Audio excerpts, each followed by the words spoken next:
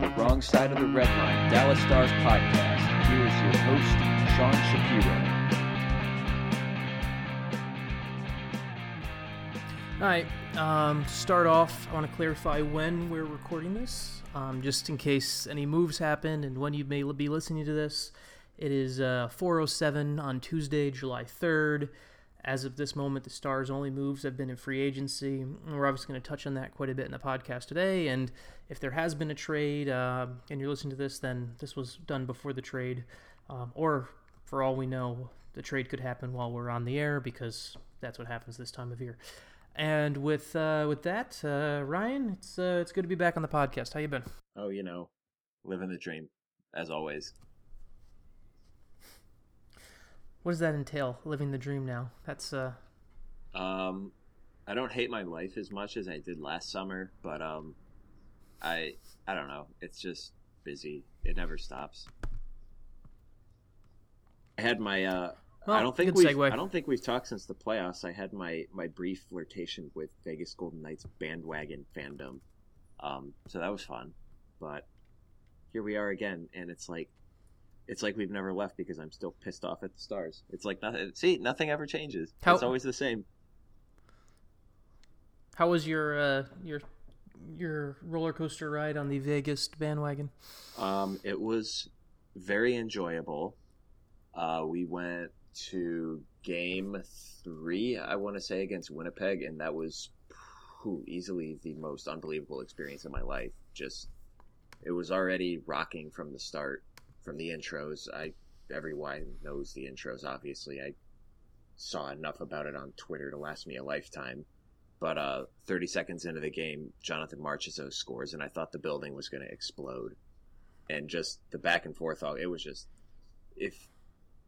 I get that it's kind of a difficult thing to say because, one, Dallas has made 2 playoff appearances in 10 years, and I happened to get lucky, and one of my friends from high school got season tickets to Knights games in the initial ticket drive, which came with playoff tickets, so I got to go at no financial obligation to myself, and obviously not everyone's going to be that lucky, but if you could ever have the opportunity to go to a Stanley Cup playoff game, 10 out of 10 recommend. It's regular season doesn't even come close to comparing, and I love going to regular season hockey games. It's just so engaging, and anyone who's been to a hockey game obviously knows that the presentation, even though I feel like it's gotten better since the days of the glow puck, the presentation with hockey games on TV is better than it used to be, but just nothing compares to watching hockey in person. There's no other sport that comes close to matching what hockey offers, but playoffs is just a whole other thing. And then the finals was just meh. It happened. Oh, it'd be fun to actually have playoffs to cover in Dallas. Obviously, as you mentioned, there 2 playoff runs in 10 years, and 1 series win between those 2. So obviously a point of distaste here in Dallas. No playoffs, no real success to talk about other than kind of a 1-year anomaly where they had the best record in the Western Conference. And kind of the concept now where it's early July. It's the time where you try and hope that we're not having this conversation and talking about 2 runs in 11 years. But this is the time where you start to build and you start to see if that the Stars will be a playoff team for next year. Just to run down what they've done so far, obviously the big things throughout the spring/summer, Ken Hitchcock retires, whether that's a retirement was completely his choice or an organizational choice. It was probably a bit of both, to be frank. And then they bring in Jim Montgomery, who was the head coach in Denver, be a rookie NHL head coach this year. And then the draft happens, but that really won't have much of an impact on next season. Long term, and we'll touch on the draft a bit, but long term, obviously the draft is a bigger deal as opposed to this season. And then in the immediate impact, the Stars, they get back Val Nichushkin, who should have an impact. We'll discuss how much of an impact that will be. And then in free agency, and that's where we'll start, signed 3 guys, as far as NHL goes, 3 guys on July 1st in Blake Comeau, Anton Hudobin, and Roman Polak, who, and once again, we'll talk about that in a second. It's a team, to me, that off the bat they are, after day one of free agency, they are a better team than they were heading into last season? Are they? But the word I would use is marginally better, while other teams in their division got considerably better. How did you look at, off the bat, day one of free agency, how they handled things? What were your reactions to the signings, things along those lines, Ryan? Well, you kind of hit the nail on the head. It's marginally better, but if we're comparing that to the 3 or 4 other teams that they'll be competing with in the Central Division for a playoff spot, it's almost like it's a net negative because those other teams they added significant pieces, I mean, the most recent one being, we think through the signings everything's done, and then St. Louis comes out and they get Ryan O'Reilly for, on the surface, it looked like a pretty decent return, but if you kind of break that down, and it really depends on what you think of Tage Thompson as a prospect, they basically salary dumped Patrick Berglund and Vlad Sobotka, who I think they were trying to salary dump anyway, and then traded what should be a latter third of the first round draft pick, a future second round draft pick, and then admittedly very good prospect, but again, it just depends on what you think of him. It's not like he was going to be that significant, I feel like, of a piece on that team next year anyway. In terms of Dallas, I mean, I think the Val signing was a foregone conclusion dating back to April, so I mean, it's hard for me to say that was good on Jim Nill. It's not like yeah, and on Nichushkin, I see people talking about day one of free agency, and I see grades and reactions from people who are whether it's either national writers or NHL.com grading how teams did on the first day of free agency. And a lot of people say, oh, the Stars did well because they got Nichushkin back. I can't really include Val. I don't really include Val in this free agent class because Val leaving in the first place was a mistake. Whether you want to put the blame on the player or the team, either way, it was a mistake that the organization should have figured out before July 1st of 2017. And we kind of had known for months that he was going to be back. So I don't really think we can include him in the free agency class. It's not fair. It's something that if you want to curve the grade of day one, then yes, you can do that. But really, this isn't. Val was a foregone conclusion. Val was always coming back. So really, if you think about it that way, in my view, what they did was they upgraded Antoine Roussel. I don't like the term. I don't mind the Blake Como signing. I think he'll help. I think he's a good third liner. I think he does a little bit for them, and I think he's a better option than Antoine Roussel. I don't like the 3 years. I don't like the 3-year deal side of it. That's something I don't like. But in a vacuum, if we look at just the 2018-19 season, I'm good with it. Anton Khudobin, I think he's a fine stopgap for 2 years until maybe Colton Point's ready. And that was actually something we'll touch on a little bit. Colton Point turning pro was a win on free agency day.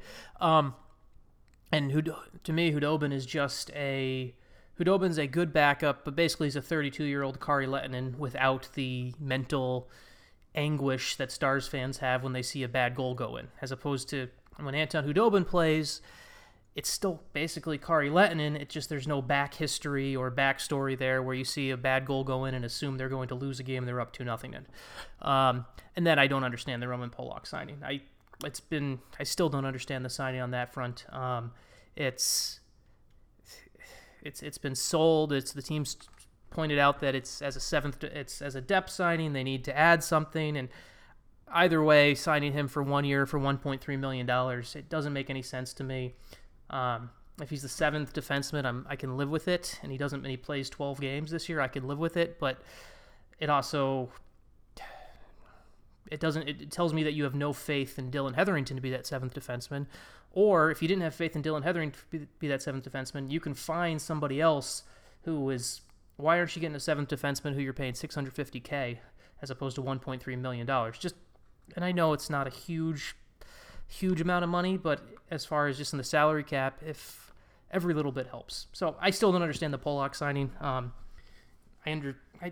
see what they've tried to sell it as. I still don't understand it, and it's a move that's the big puzzler to me from what they did on day one. I literally do not have anything original to add to what you just said, because that's basically where I was going to go with that. If we'll kind of rewind here to the signing that's not going to impact. I think the biggest signing that they made, honestly, on July 1st was a signing that's not going to help them until 3 or 4 years down the line, because I do recall us having conversations I don't remember if we were having conversations or if it was just spitballing where people were speculating that, hey, maybe Colton Point is one of those guys who ends up testing free agency after 4 years at Colgate because all of a sudden, he's established, especially if he goes back to Colgate and has 2 years like he just had, he's established himself as one of the top young goaltending prospects in all of the league. And Dallas went out and drafted a guy last year who theoretically should be ahead of him on the depth chart.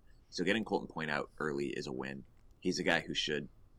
He kind of, there's that logical line of succession, not secession. We're not leaving anything, hopefully. A line of succession now it's starting to get set up, which is good. Blake Como, I mean, sure, fine, whatever. It's a good third line player. But again, if the argument for keeping Antoine Roussel was you don't want to pay a third line guy that kind of money, you basically went out and did that anyway. And granted, Blake Como last year contributed more offensively than Antoine Roussel did, but he's also 5 years older, and giving him 3 years, and Como's gonna be 35 in the final year of this deal. So if you go do 1 or 2 years on that, I mean, it's not a deal that's going to hamstring them long term against the cap anyway. But I don't understand giving Blake Como 3 years, and then Roman Polak was just I don't understand. There's literally no logical reason to do that unless you are literally going to staple his ass to a chair in the press box and literally only play him if somebody gets sick the night of a game. Because even if you called me yesterday and I said this literal exact same thing to you, even if you have a situation where a guy gets injured and is going to miss 2 weeks, you call up a guy in an emergency and that guy's playing over Roman Polak because Roman Polak wouldn't even be their 5th best defenseman in the AHL. Roman Polak is not good. Roman Polak is not an NHL player. And I don't understand how people keep giving this guy money to be an NHL player. He's not good. He is not good. He literally contributes nothing but getting in the way of shots, which in and of itself isn't even that useful. Like, if that's your only skill as a hockey player, you have to consider, why are you in a position where you have to get in front of the puck so much anyway? And it's because he can't skate. He's slow. He's not nimble. He doesn't handle the puck well. Okay, that's as mad as I'm going to get about that because I'm not going to waste time on Roman Polak. It's good because it's good if you look at it from the aspect that last year we went into the season anticipating Greg Pateryn filling the role that Roman Polak is going to fill, and Greg Pateryn ended up playing his way out of that. There's literally no way in hell that Roman Polak plays his way out of that role unless hockey people get in the way, because hockey people, like old school hockey people, just have that way about them, I guess. I don't know. I was told that in an ideal world, Toronto would have had Polak back, but obviously he did not return to Toronto, and I think the fact that Lou left probably had something to do with that. Because Kyle Dubas actually has a brain. Kyle Dubas is actually smart, and Lou Lamoriello and not that Lou Lamoriello is not smart, but Lou Lamoriello is one of these old school hockey people who value things like grit and intensity and intangibles that you can't measure, because that's how you justify signing a player who objectively is bad at hockey. Speaking of which, the Matt Martin trade today from Toronto to the Islanders. Is that a Dubas trade, or a Lou trade? I literally we could not have segued better into old school hockey people who value things like grit and toughness over actual tangible objective data saying that a hockey player is not good, because Matt Martin is not very good. And that was I don't know why Lou Lamoriello would do Toronto a favor by taking a garbage contract off of their books to give them more money to re-sign Willie Nylander this offseason and then Austin Matthews and Mitch Marner next. But that's literally what he did. He took on a bad contract. He helped them out. And I don't know why he would do that after they just stole his franchise player. So do we think is Lou, and if you want to go conspiracy theory, did Lou go to wreck the Islanders for 2 months and then like August 1st he'll decide to retire and take like another role back with Toronto? I do enjoy that thought. I have seen that more than once, and I love the inside agent go there and break up with John Tavares and then take on garbage contracts so Toronto can be really good. But I don't know. I have no, like, there's nothing logical about that trade. I just don't. I get that Matt Martin is a fan favorite in Long Island, and he had a good career with the Islanders for a long period of time. And but I just from a hockey standpoint, especially after the signings they made, like they signed a couple of guys who are like, they're basically Matt Martin. Maybe not as tough, but from a usefulness standpoint, they're basically Matt Martin. So they go from having two of the best centers in the NHL to now they're going to be fielding 2.5 fourth lines next year. With poor Matt Barzal trying to will them forward. What do you take from the whole Tavares Stars courtship? From a Dallas standpoint, or just in general? Yeah, no, from the Stars standpoint. I mean, it makes Stars sense. Podcast. So what do you take from the Stars? It's one of those things that, I mean, they still need another forward. I mean, Nichushkin's a good signing. I mean, getting him back is going to help, but I mean, he's at this point until he proves otherwise, he is a middle six winger who is going to contribute, maybe 20 goals if things go well. So I mean, Radek Fox is a good center, and I wouldn't be upset with him starting the season as the second-line center, but when you have the opportunity to get a top 10 at his position guy, you obviously take the chance with it, and then someone put on Twitter, pay him now and figure the rest out later, which, there's nothing wrong with that. There's the way the Stars cap structure is set up right now, they could have taken on John Tavares and still given Seguin an extension and not have been totally screwed by it. I mean, it's like Jim Nill said in his statement, we're honored that a player of this quality was willing to listen to us, which, I mean, it's kind of one of those things. It's like, well, you got left at the door and you're like, oh, I'm really happy that the hot girl even agreed to go out on a date with me in the first place. It's tough for me to say that, they couldn't seal the deal because obviously there was something else at play there for John Tavares, and that's playing in his hometown, which that Dallas would never be able to offer that to him. So on one hand, it's cool that Dallas was able to get into the door, and it's good that Jim Nill realizes that there's still issues with this forward group that need to be addressed, but at the end it's no dice. It did two things for me. The one thing it did is it set an expectation that they at least are looking to fix the top six, and B, that expectation can go against them, because if people go in with a hope of Tavares and the only forward you come out of the summer with is Blake Como, and this is not a slight against Blake Como, it's just a slight against the role he fills. If you have a fan base who goes into the offseason, hey, we may get John Tavares, and all you get is Blake Como, that's a bit of a disappointment. So it creates a situation where he kind of set himself up to, you're waiting now for that next July surprise. He's gotten Radulov on July 3rd in the past. He's gotten Seguin on July 4th. And now, basically, it sets you up where to really make this a team that can actually contend in this division, you need to either, whether it's Panarin, if Panarin's really available, you need to trade for Panarin. Or if go offer sheet Stone, and no one's going to use an offer sheet, but go offer sheet Stone, and I'd gladly be willing to give up what it takes to offer sheet Stone for a guy like that who's in his prime. It's set up by not getting Tavares, but by being in the hunt, you've set up a situation where it shows that you need to fix things, and now you actually need to do something because you have to show you actually have a plan B. We've talked quite a bit before about how Jim Nill takes big swings. He does a really good job of taking big swings. And he's landed on them before, getting Radulov, getting Spezza when Spezza was still good, getting Seguin. But this is the summer that shows, okay, he took there was option A, what was option B? And is option B better than just Blake Como?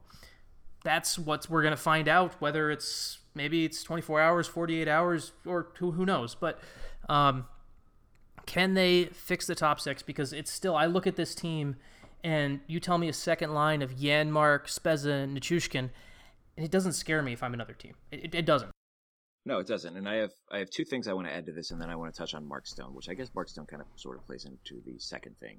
One is it also shows your core, namely Tyler Seguin, who you're now going to try like hell to re-sign in the next couple of weeks, that you are dead serious about bringing a cup to Dallas in the next 5 years. Because if they got Tavares, we're going for it we're winning this thing in the next 5 years, because after that, that's when things are going to start getting hairy, when you're paying an aging Jamie Benn and John Tavares and Tyler Seguin, like $35 million combined against the cap, and that's when you start to get in trouble.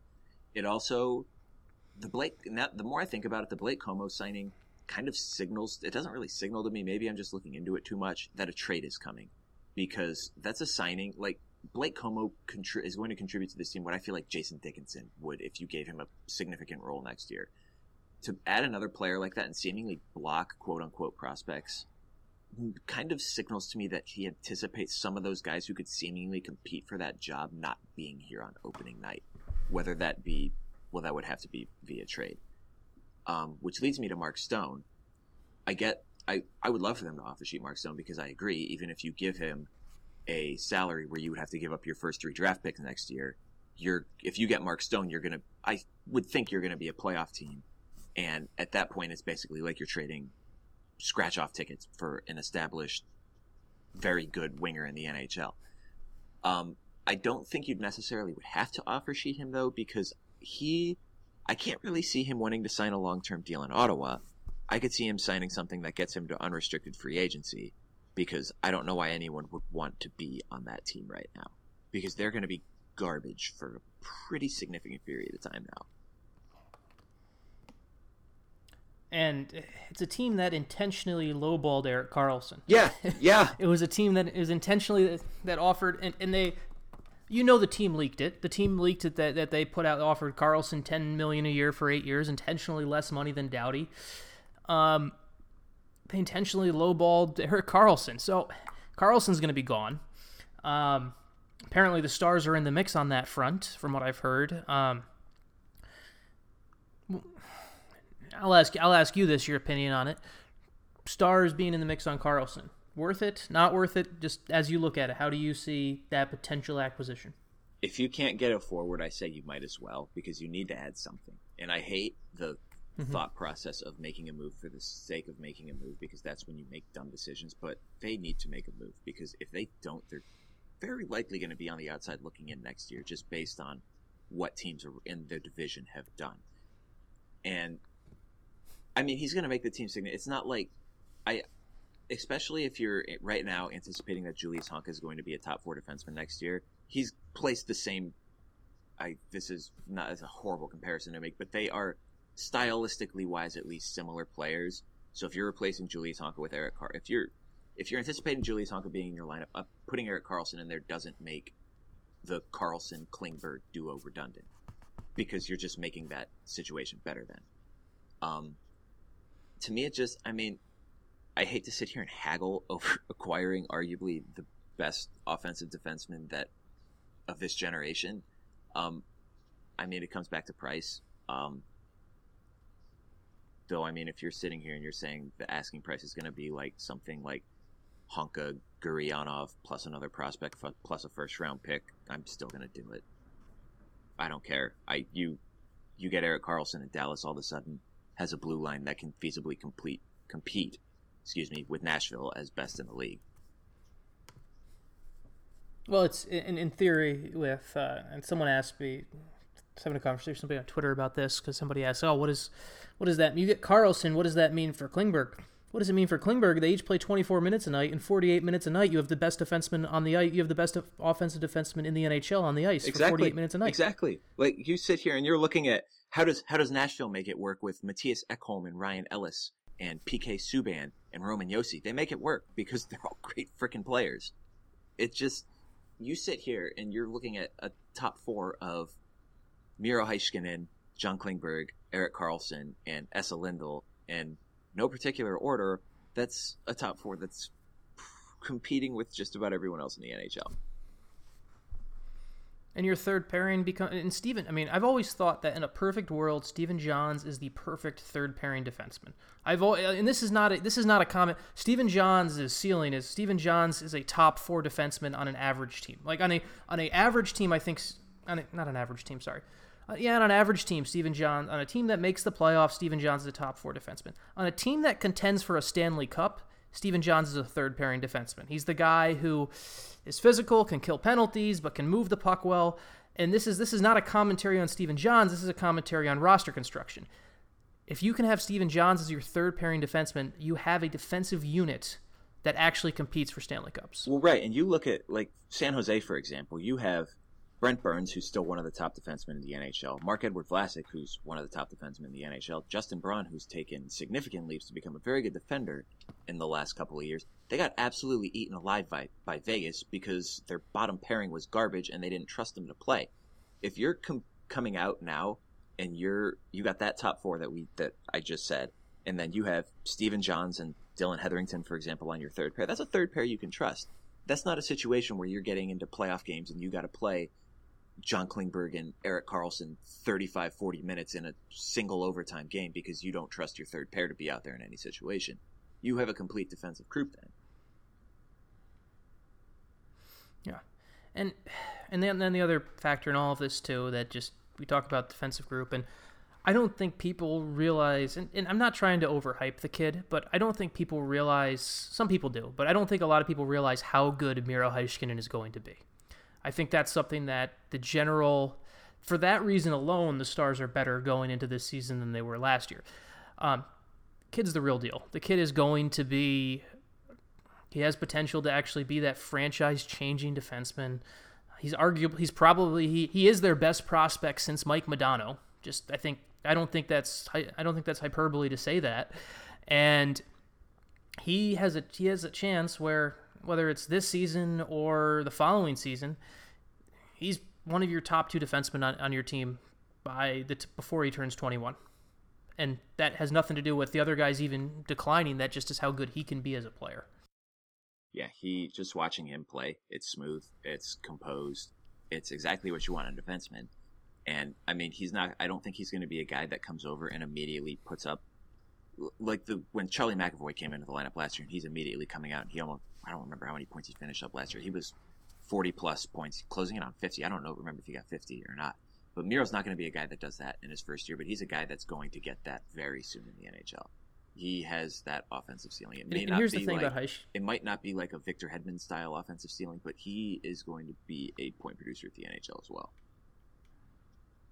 And the thing about Heiskanen, where he's going to come in, and the thing that he has, that we talk about guys, they're offensive-minded defensemen, and the thing and then we talk about, okay, well, they have to learn how to play defense in the NHL. They have to learn the things. Heiskanen, his attention to small details, his ability to, if you watch him play, if you go through the video and you watch him closely, that's where he just shines. It's the type of plays that you're not going to notice. And I'm not comparing him to Nicklas Lindstrom as setting this bar. Let me clarify that. I'm not setting the bar as Nicklas Lindstrom, but style-wise, he can be good the way Lidstrom was good, where Lidstrom he'd be out there, nothing would happen when the other team had the puck, and then you'd realize after 10 minutes, like, hey, whenever that guy's out there, nothing bad happens. The way his attention to minor details, the way he can get the stick lift in the guy in the front of the net, the way he reads the passes, his gap control as a teenager is better than the gap control on every single player on defenseman on the Stars already. And now maybe that changes going to North American rank, and maybe there's adjustment for that, but he has all those tools to be a complete defenseman, and he's that good. It's now maybe he'll turn into a bust, and then we can go burn the tape. But by all accounts, he's that good. Don't you put that thought into the universe, Sean? Well, he's that good. Yeah. Do you want to move on to the draft? Because I have a tea time in about an hour that I have to make. You have a tea time? I have a tea time. All right, fine. Sticking with prospects, we'll go to the draft. 8 picks. The first pick being Ty Dellandrea out of Flint, which is a bit of a surprise. And I don't think it was a bad draft. I think there's some value in this draft. I did not have Dellandrea going that early. And it's the type of draft, and this actually kind of is in a similar structure to how we looked at free agency. It's the type of draft that if Denis Gurianov had hit, if Honka was playing big minutes already, it's the type of thing where we'd look at the Dellandrea pick and say, you know what? This scouting staff knows when to make the reach, and they know when to grab the right guy, and the guy they pick, so we should trust them. Dellandrea could be a great pick. I think he's a great human being. I talked to him during development camp. He's a good kid, all that stuff. But because of their past history, we have to look at it with more skepticism, because should they have gone with that guy at 13?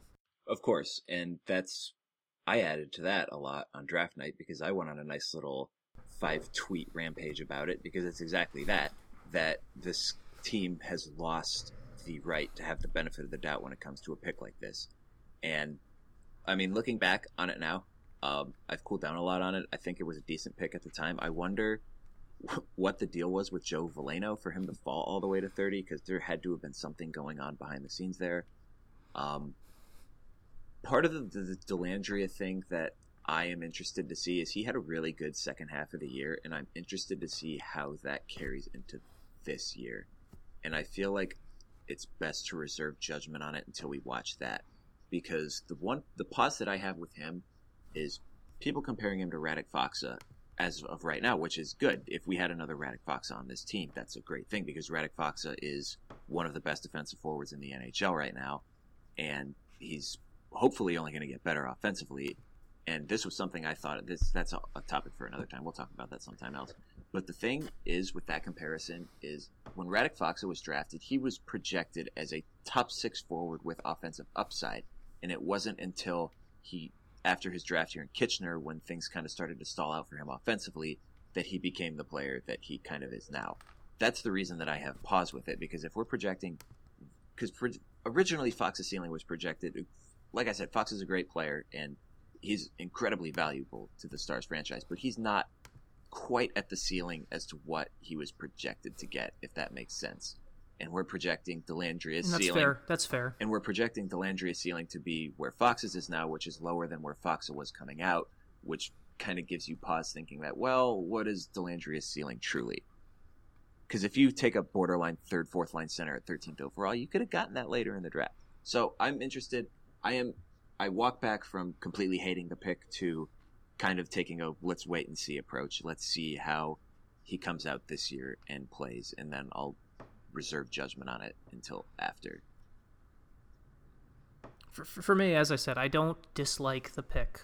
I don't dislike the pick to an extent where you want him to blow everything up right now, but they don't have the benefit of the doubt. They don't get that advantage for me to say, okay, I trust what they're doing. This needs to pan out for me to say, okay, next time you take a pick like this at 13, or hopefully you're not picking at 13 anymore, because hopefully you're not picking till at least 15th, right? If I'm doing my math correctly to be a playoff team. Yes, at least 15th. Like, hopefully you're not picking till the second half of the first round anymore, but they don't get the benefit of the doubt right now. I do wonder, and this is not, obviously other teams, Veleno was, basically for the Stars, I can say this, it came down to either Veleno or Dellandrea, and they picked Dellandrea over Veleno. That was what it came down to for them. And going into the draft, the Stars thought at 13, their choices, they thought they were going to get one of the three. They thought they were going to either get Barrett Hayton, Ty Dellandrea, or Veleno. And the fact Hayton went much... I don't think that was Hayton a shock to got me. Put in a position.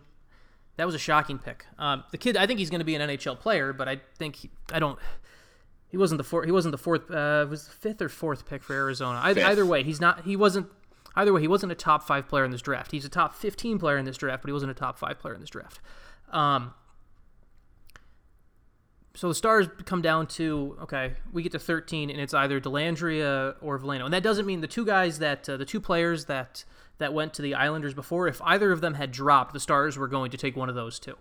They were still going off their board, but their expectation was this who would be available at 13. Right. Obviously, Veleno's an interesting case to me, because I wonder if Veleno becomes like the Tolvanen or the Klim Kostin from the past couple of years, the guy who drops and gets taken at 30 and becomes one of the better prospects for whatever reason, something that we don't know about. Tolvanen dropped for a couple reasons. Kostin dropped because he was Russian, probably. Yeah, Tolvanen dropped because he didn't make the grade to get into BC. And BC is an academically prestigious university, so it's not like that's a huge red flag or anything at all. But, I mean, I guess they bend the rules for athletes, but whatever. Stupid reasons. Yeah. So I wonder if Veleno just becomes that guy who's at 30. I mean, all credit to Detroit. You get Zadina and Veleno.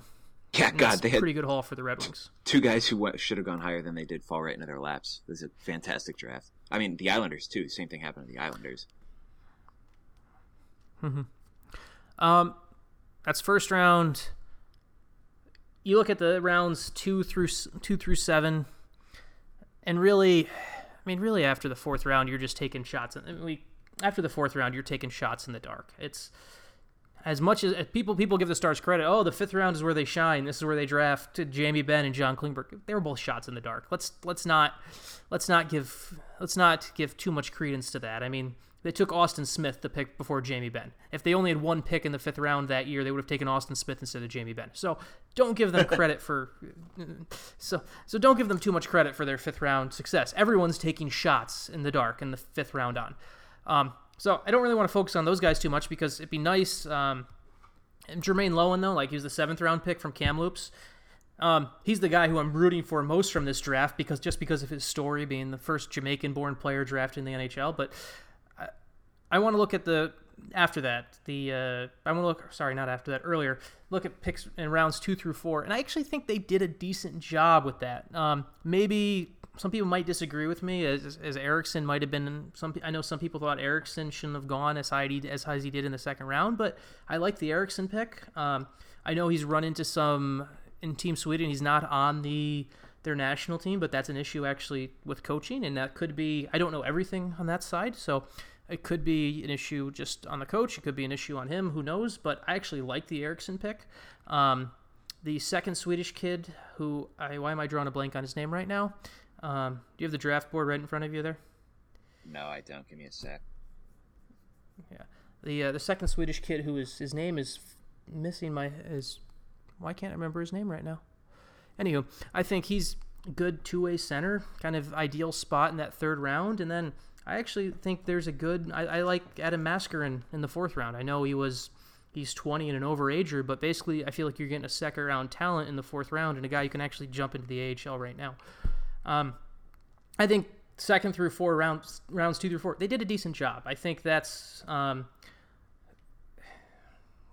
was decent. I'm still jury's still out on whether Dellandrea should have gone where he did, but do you disagree? What are your thoughts on after round 1?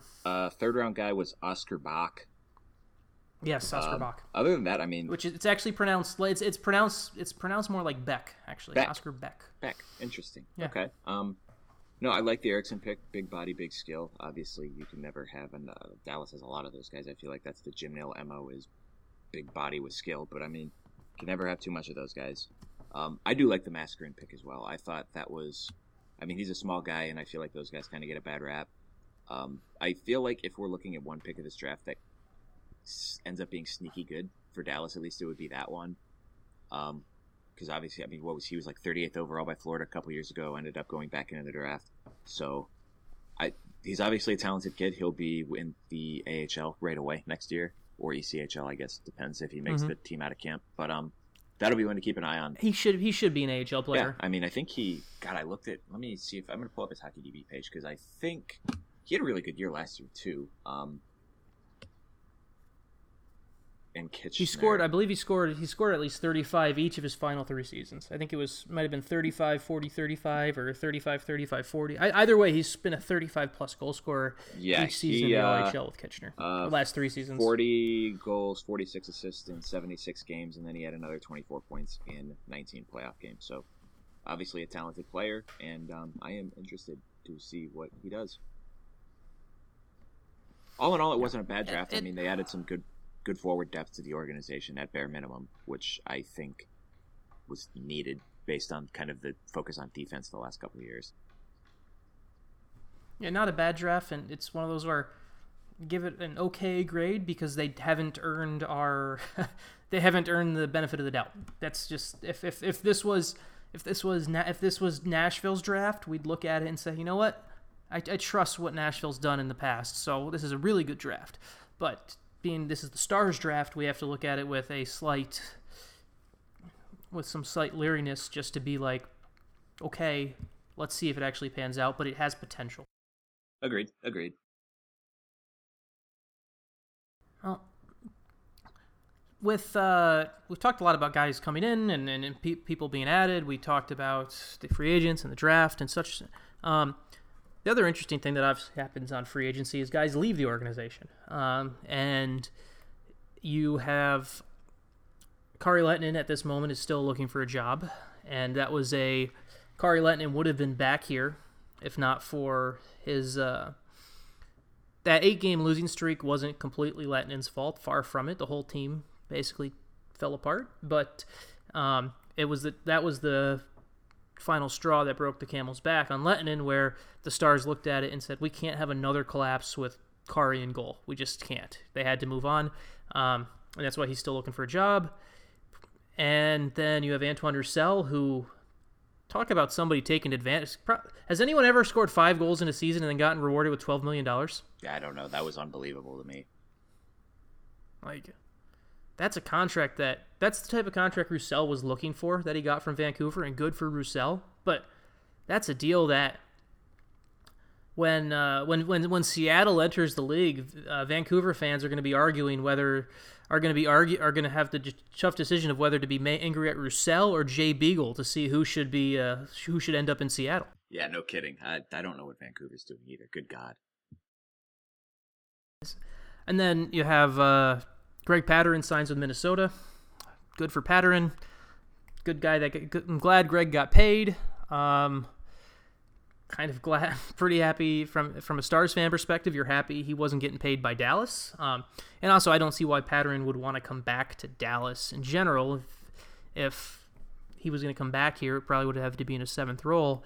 Dan Hamhuis is still looking for a job at this moment. And who else am I forgetting? Anyone else? I think that was it. That was it. And then not from an NHL level.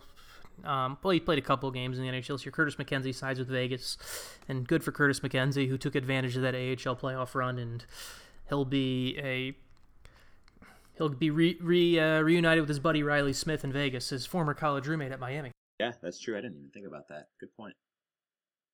So, any free agent that leaves that goes and you really miss? Because I don't. That's the thing. No, I was going to say... I look at it and... The one that I'm saltiest about is that Dallas didn't give an NHL deal to Sheldon Dries, if we're being completely honest right now. Other than that, I mean, for the price, Roussel will be missed, I think, from the off-ice perspective. I mean, obviously a fan favorite and an all-around seemingly good dude off the ice. So that kind of stinks. But like you said, good for him, for a guy who earned everything that he's had in the NHL through hard work and perseverance. So you really like seeing guys like that get rewarded. And I mean, same thing for Greg Pateryn. I mean, he was his career was kind of stalled out in Montreal. He came in here and he took advantage of his chances here, and now he's getting paid for it. So good for him. But like I tweeted out over the last week, I'm glad that Dallas is not footing the bill, because those are not going to look like good contracts in a couple of years. No, I mean, no complaints with the guys that Dallas let walk off NHL deals otherwise. Yeah. In a video game world where there's no emotions or anything like that, you get Curtis McKenzie back. I mean, in a video game world where there's no, where he hasn't been roadblocked, and you can bring him back for a similar deal to be your AHL captain. Curtis McKenzie's back, but it's not a video game world. It's a thing where McKenzie obviously saw the writing on the wall. Curtis McKenzie basically played the AHL, the Calder Cup playoffs, with the chip on his shoulder that I'm going to show 31 teams that I need a job next year. And you know what? He signed with a team that lets Ryan Reeves play in Stanley Cup playoff games, so who knows? Maybe. Yeah, maybe you're talking in about the the NHL. team that's the Golden Misfits that gives seemingly anyone a chance. I mean, he picked the team to go to, so good for him. Yeah, good for McKenzie. Let's talk about Sheldon Dries. And the thing about Sheldon Dries, and it's we have some listeners who may not know who Sheldon Dries is. So for the quick spark notes on who Sheldon Dries is, the AHL contracted center out of Western Michigan, signed an AHL deal with the Texas Stars this year, outscored Denis Gurianov in the AHL, was the third player in Texas Stars franchise history to hit double-digit goals in a playoff run, joining Curtis McKenzie and Jamie Benn. And throughout the playoffs, I talked to multiple scouts who looked at Dries as a guy. It's like, this is a guy we want to sign to an NHL deal. He's 5'9". He's a little bit shorter, but he's the type of guy where I've talked to scouts who have said that he's the type of, if he can establish himself in the face-off circle and become a good face-off guy, he becomes a guy who kills penalties in the NHL, can take late-game face-offs, and he's not as big as Rich Peverley, but someone used that word, says, look, think of the role that Rich Peverley played and how Rich Peverley made his way to the NHL, just as far as winning big face-offs, killing penalties, and that's what Sheldon Dries can do. And I was kind of stunned the Stars weren't able to sign him to an NHL deal. Now, I think from Dries' perspective, he made the right decision, because I look at Colorado's center depth, and there's way more chances to make the NHL in Colorado than there are in Dallas. But it is a miss by the Stars, because they could have signed this kid to an NHL deal. They could have signed him to an NHL deal 3 months ago. They didn't have to wait till July 1st since he was on an AHL contract. It feels like a miss. It feels like a miss to me because they didn't handle this earlier. But good on the kid who took advantage of his options. And I look at the center depth in Colorado, and much better chance to play in the NHL sooner there than it is here. Agreed. And it would have been a low-risk signing, too, so it's not like it's anything like that was going to be too unaffordable or anything or whatever, you know? I do like the signing of Joel Esperance. I think that's a nice kind of add to the system, just as far as it's a low-risk, maybe reward signing, who knows. Another guy who I just think underrated, and maybe I may be completely wrong, but I think I actually really like the Michael Mersch signing. I think that's a low-risk, good AHL player, guy who can be a good fourth line winger, and guy who can actually score the occasional goal in the NHL if he ever works his way up to that. So I actually thought that signing was pretty good. Overall, really the big thing from free agency as far as depth, and you touched on it already, was the Colton Point signing, getting him to come out of college and play, and it's going to be, if he can have a great year next year in the AHL, Stars are actually in a good spot as far as their future goaltending goes. I need to see proof of that. Obviously, Colton Point had one tremendous season in Colgate. His freshman year was kind of completely wiped out by mono and injuries and stuff like that, but his sophomore year was tremendous. If that's not an anomaly, the Stars actually are in very good shape as far as the goaltending plan goes. But once again, we need to see it happen. Agreed. I gotta go. I'm being summoned. How many holes are you playing? 9 or 18? Just 9. Just 9? Real quick, okay, before you go, I need your impressions, because we were asked about this on Twitter. I need your impressions of the coaching staff. A+ hires all around. I think it's hilarious that we were both kind of driving the train for Todd Nelson as the head coach, and they ended up getting him on the staff as well. And the dude that they brought from Tampa, whose name I can't remember, just sounds like the perfect hire for Bonus. Yes. Yeah. Sounds like the perfect hire for a rookie head coach to kind of help him get acclimated to the NHL. And obviously he's been a part of what has been a successful organization since pretty much the last lockout, if not before that. So yeah, always good to add those guys to the organization. Yeah, I think the coaching staff, as long as Montgomery makes a transition, they'll be in good shape. With that, we'll let Ryan go play his golf game. We'll probably, I'm assuming the Stars make a trade at some point, we may record. It depends on us. That also depends on my life situation, because I have a wife who is 40 weeks pregnant and literally due on July 4th. So if we don't record after a trade, that's probably the reason. And everyone, thank you for listening, and we'll be back, I guess, soon enough.